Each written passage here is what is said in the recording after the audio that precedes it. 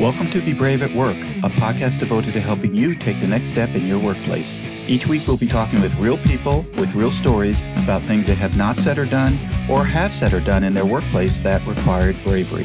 Let's get started. Hi everyone, this is Ed Everts, and I'm the founder and president of Excellius Leadership Development. Welcome to Be Brave at Work, a podcast devoted to helping you take the next step in your workplace. I hope you'll listen to our past podcast conversations, and if you'd like to hear past episodes, go to bebraveatwork.com, subscribe to our podcasts, and learn some valuable lessons about bravery at work. My new book, Drive Your Career, 9 High-Impact Ways to Take Responsibility for Your Success, is now available in paperback, on Kindle, and in audio at Amazon.com, BarnesandNoble.com, and any online book retailer you prefer. Check out Drive Your Career today. Our podcast today is sponsored by Cabot Risk Strategies. Based in Woburn, Massachusetts, Cabot Risk Strategies has created innovative and customized insurance strategies for individuals and families, businesses, nonprofits, commercial real estate, and public entities. Cabot's client base continues to expand both within the region and within the markets they serve. And if you are looking for customized insurance services and solutions, contact Cabot at 800-222-5963 or visit them for more information at cabotrisk.com. I'm really excited to introduce our guest today on Be Brave at Work. Bob Tiede has been on the staff of a global organization called Cru, which was formerly known as the Campus Crusade for Christ, for 51 years. For the past 18 years, he has served on the U.S. Leadership Development Team, which is helping to develop the next generation of leaders for Cru. His blog, leadingwithquestions.com, just celebrated its 10-year anniversary and is followed by leaders in over 190 countries. Bob is also the author of 5 very popular books, including Great Leaders Ask Questions, Now That's a Great Question, 339 Questions Jesus Asked, and the little book of Big Leading with Questions quotes, all of which are available on his blog as free ebooks and audiobooks in multiple languages. So we are so excited to have you join us on our podcast today. Bob, welcome. Ed, I've been looking forward to this. Thanks for having me. So I gave our listeners a brief background on how you have been connecting in the marketplace, and I think we'd love to hear from you a little bit more about what you have been doing and how you are actively connecting with people out there in the business world. Well, Ed, delighted to share. I launched the blog 10 years ago, and that has just blossomed my network literally around the world. As you shared, leaders in 190 countries. I don't know leaders in 190 countries, but leaders in 190 countries are following my blog. And I think, Ed, many times when I'm speaking, I start with a confession. And in that confession, I share that for most of my career, I was a benevolent dictator, not out of evil intent, but my only paradigm was that I thought a leader needed to give direction. A leader needed to tell the staff what to do. Now, I did say benevolent. I grew up in a home where I was taught to say please and thank you. So Ed, if you'd been on my team, I probably would have never said, Ed, go do this. It would have been more like, hey, Ed, this week we're working on such, and it'd really be great if you could please do this. And Ed, when you did it, I would have said thank you at a staff meeting. Ed, stand up. You all need to hear what Ed did this week or this month, whatever the project was. And I don't want to suggest that was like a total loss, but again, it was my only paradigm. But in 2006, I discovered a new book. Ed, maybe like you, I eat books for breakfast. I do, and lunch. Yes. And at any rate, I discovered a book called Leading with Questions by Dr. Michael Marquardt. And when I read that book, it was a page turner for me. It was filled with stories, literally from around the globe, of leaders who were leading with questions. And it shared the questions that they were using. And, Ed, I see yours. This is the original one I had, all marked up. I'm holding a copy of the book up. Our podcast, of course, is audio only, but both Bob and I have a copy of this great book, Leading with Questions. When I read it, my only question was, why hasn't anyone shared this paradigm with me before? And I immediately embraced it. And sometimes I share with audiences that I'm a charter member, though, of TA. And they say, TA, I don't think I'm familiar with TA. I say, well, maybe you've heard of AA, Alcoholics Anonymous. Well, TA is Tellers Anonymous. We go to our meetings and I stand up and say, my name is Bob. I'm a teller. And of course, that's fictitious, but Ed, I usually start with these confessions because people could think a guy who's written books now on leading with questions, that must come naturally to Bob. And I share, no, no, no. What comes naturally is telling. You might even pick that up today. But I made a move to embrace leading with questions because I instantly saw it would be more effective. Well, part of the reason you may be a member of Tellers Anonymous is because culturally, we have been raised in junior high and high school and college, always expected to have the answer, right? The teacher would come into the classroom and say, who did this or where is this? And people were expected to know. And so we've been almost trained to always tell people the answer or be expected to have the answer. And of course, we see this with leaders oftentimes that they rarely say, I don't know, or, gee, that's a great question. Let me get back to you. They will song and dance and navigate their way around an answer. And you're sitting back saying, he's making that up, or she doesn't know what she's saying.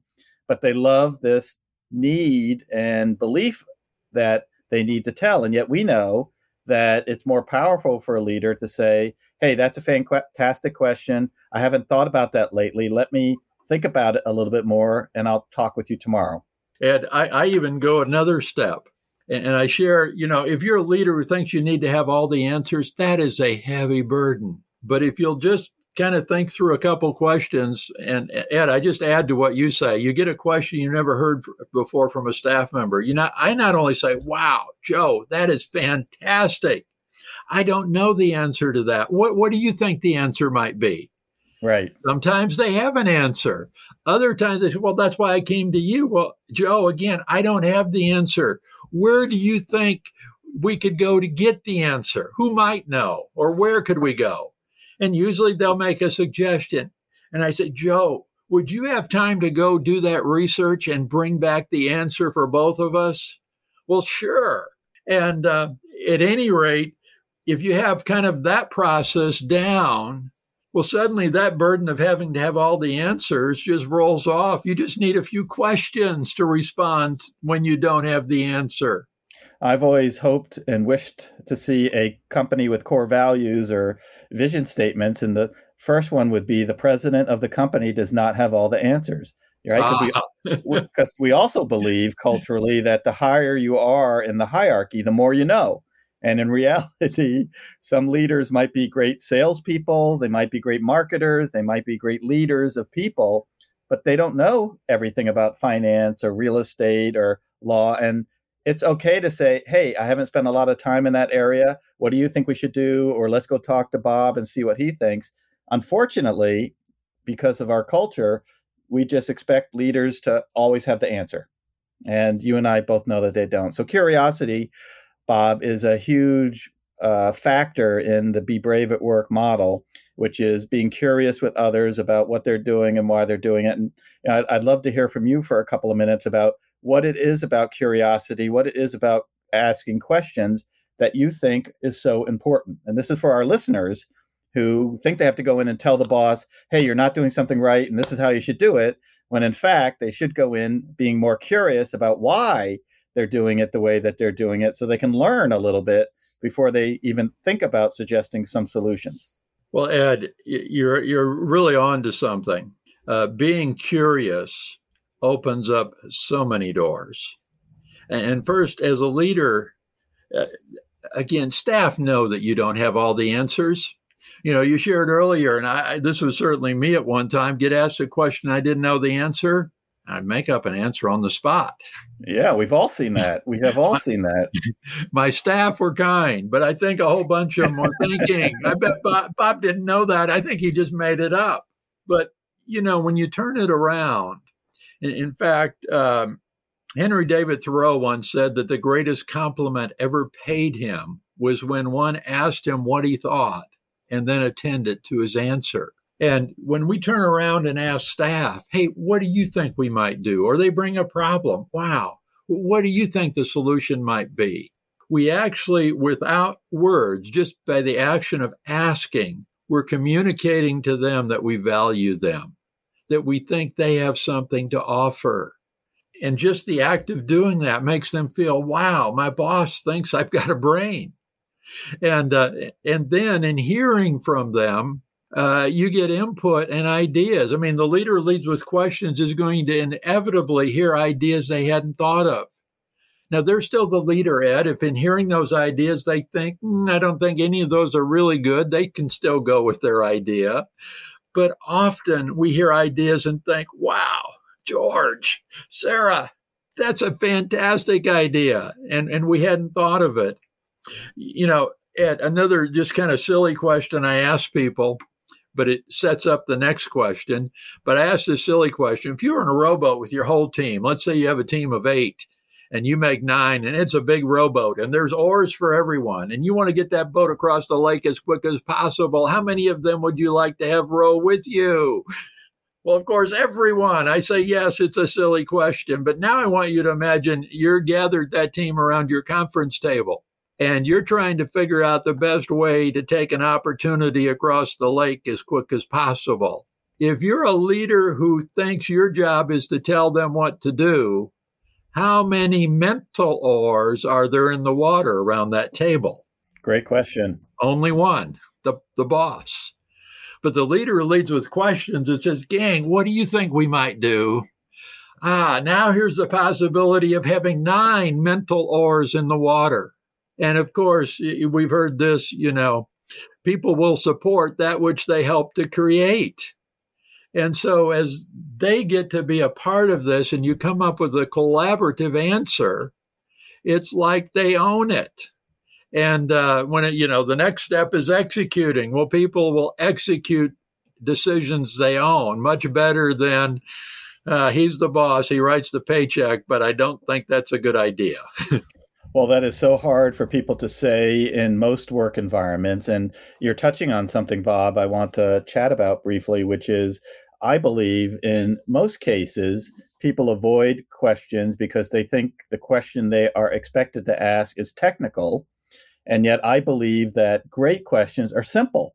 And it could be something as easy as, why do you think that? Right? I mean, how simpler can you get as a question? So somebody comes in and says, hey, Ed, I just wanted to speak with you candidly. I'm not sure what we're doing is the right direction. A boss doesn't have to start telling them why it is the right direction. The boss could just simply say, Ed, why do you think that? And engage in a conversation. Absolutely. In fact, Ed, one of my favorite questions, what you mentioned earlier, some of the best questions are so simple. I mean, just the question of what do you think is so simple. And another one that's just, again, so simple is, can you tell me more? Or please say more. That person you just mentioned comes in with a complaint. Hey, I think we're going the wrong direction here. Joe, please tell me more. And you let Joe speak further. And a lot of times I will also use after what do you think or please tell me more, I'll say, hey, say more. What else? And what else? And I find that many times it's the third and fourth question that actually gets to their gold nugget, their very best thought. A lot of times people, when we ask them a question, the first answer, they roll out kind of a safe answer just to test the waters. And I realized when I began to understand this, that so often I would ask, what do you think? But when I got that initial answer, I just moved on instead of, hey, say more about that. And I was kind of like that proverbial gold miner who mined all his life, got within 6 inches of the gold vein and quit. Somebody comes along later and discovers he was within 6 inches. Well, it's those second and third questions. You got to dig a little deeper that get to the gold vein, their gold nugget.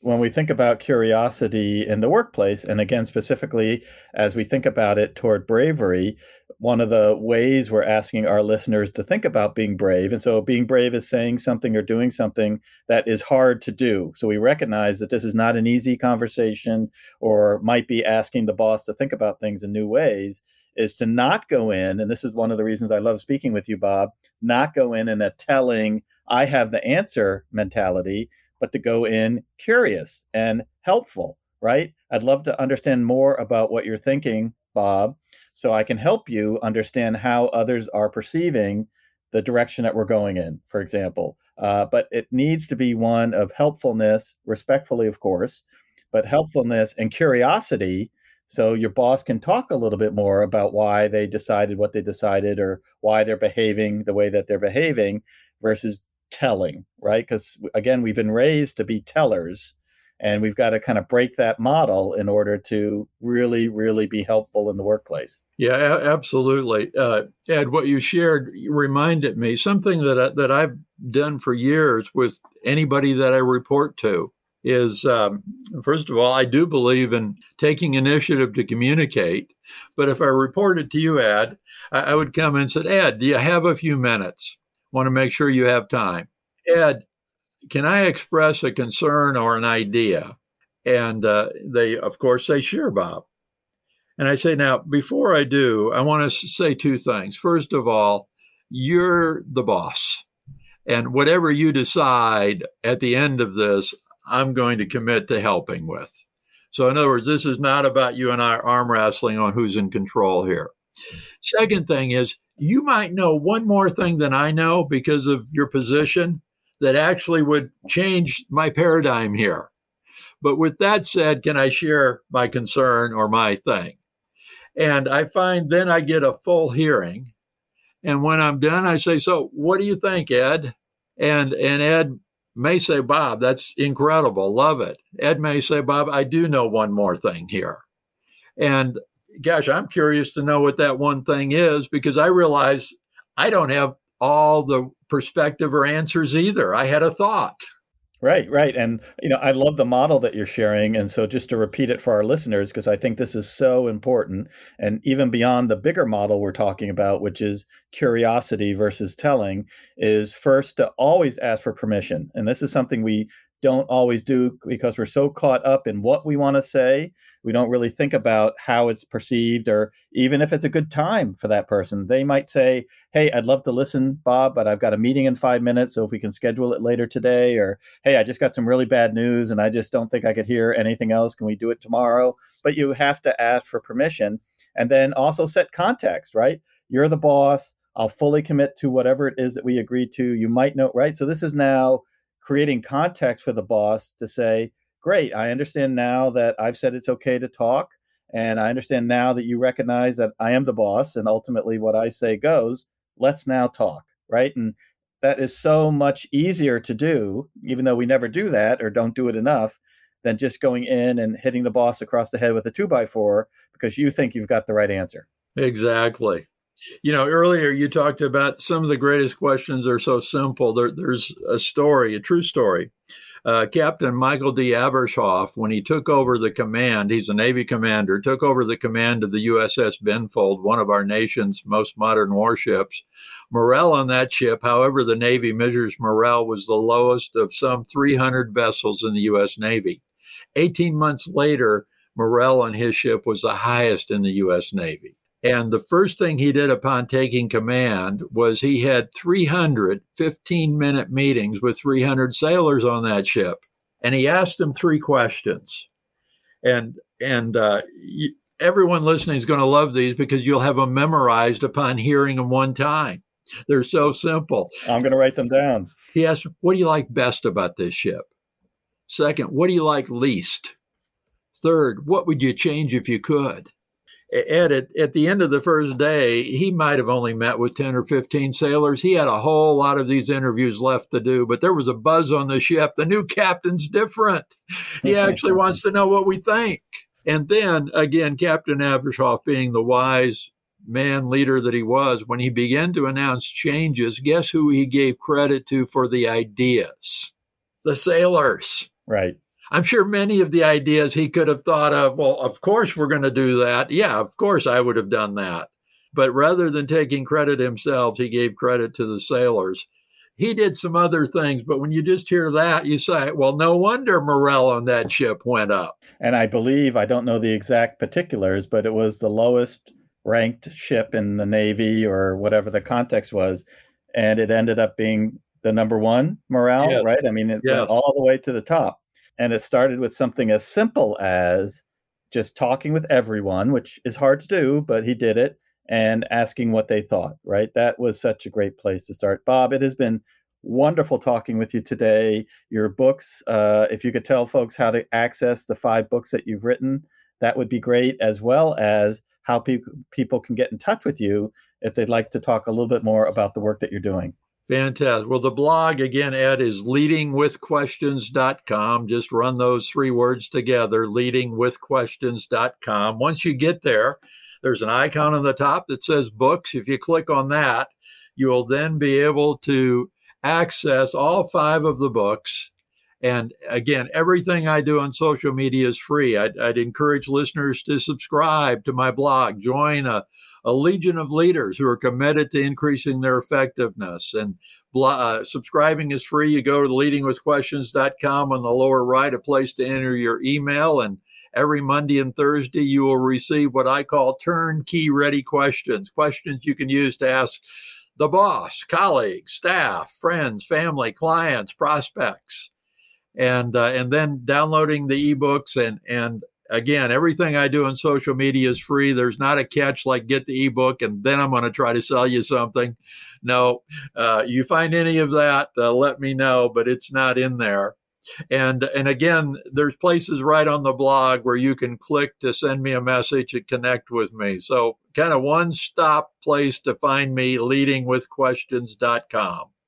Well, I love it. So to our listeners, once again, you can go to leadingwithquestions.com, which is free to join. And there is a link to Bob's 5 books about questions, which are free to get. So a fantastic opportunity to build your skill set around this critical leadership skill, which is curiosity.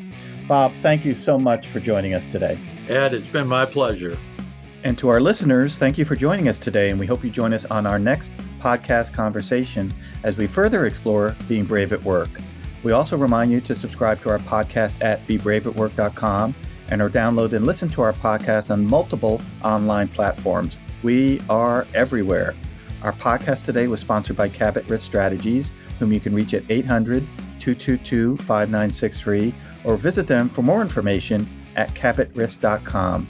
And a reminder to check out my new book, Drive Your Career, 9 High-Impact Ways to Take Responsibility for Your Own Success, which is available in paperback, on Kindle, and in audio everywhere online. Do you have something to say, yet are not saying it? Do you have something to do, yet are not doing it? Now is the time to be brave at work. Have a great week.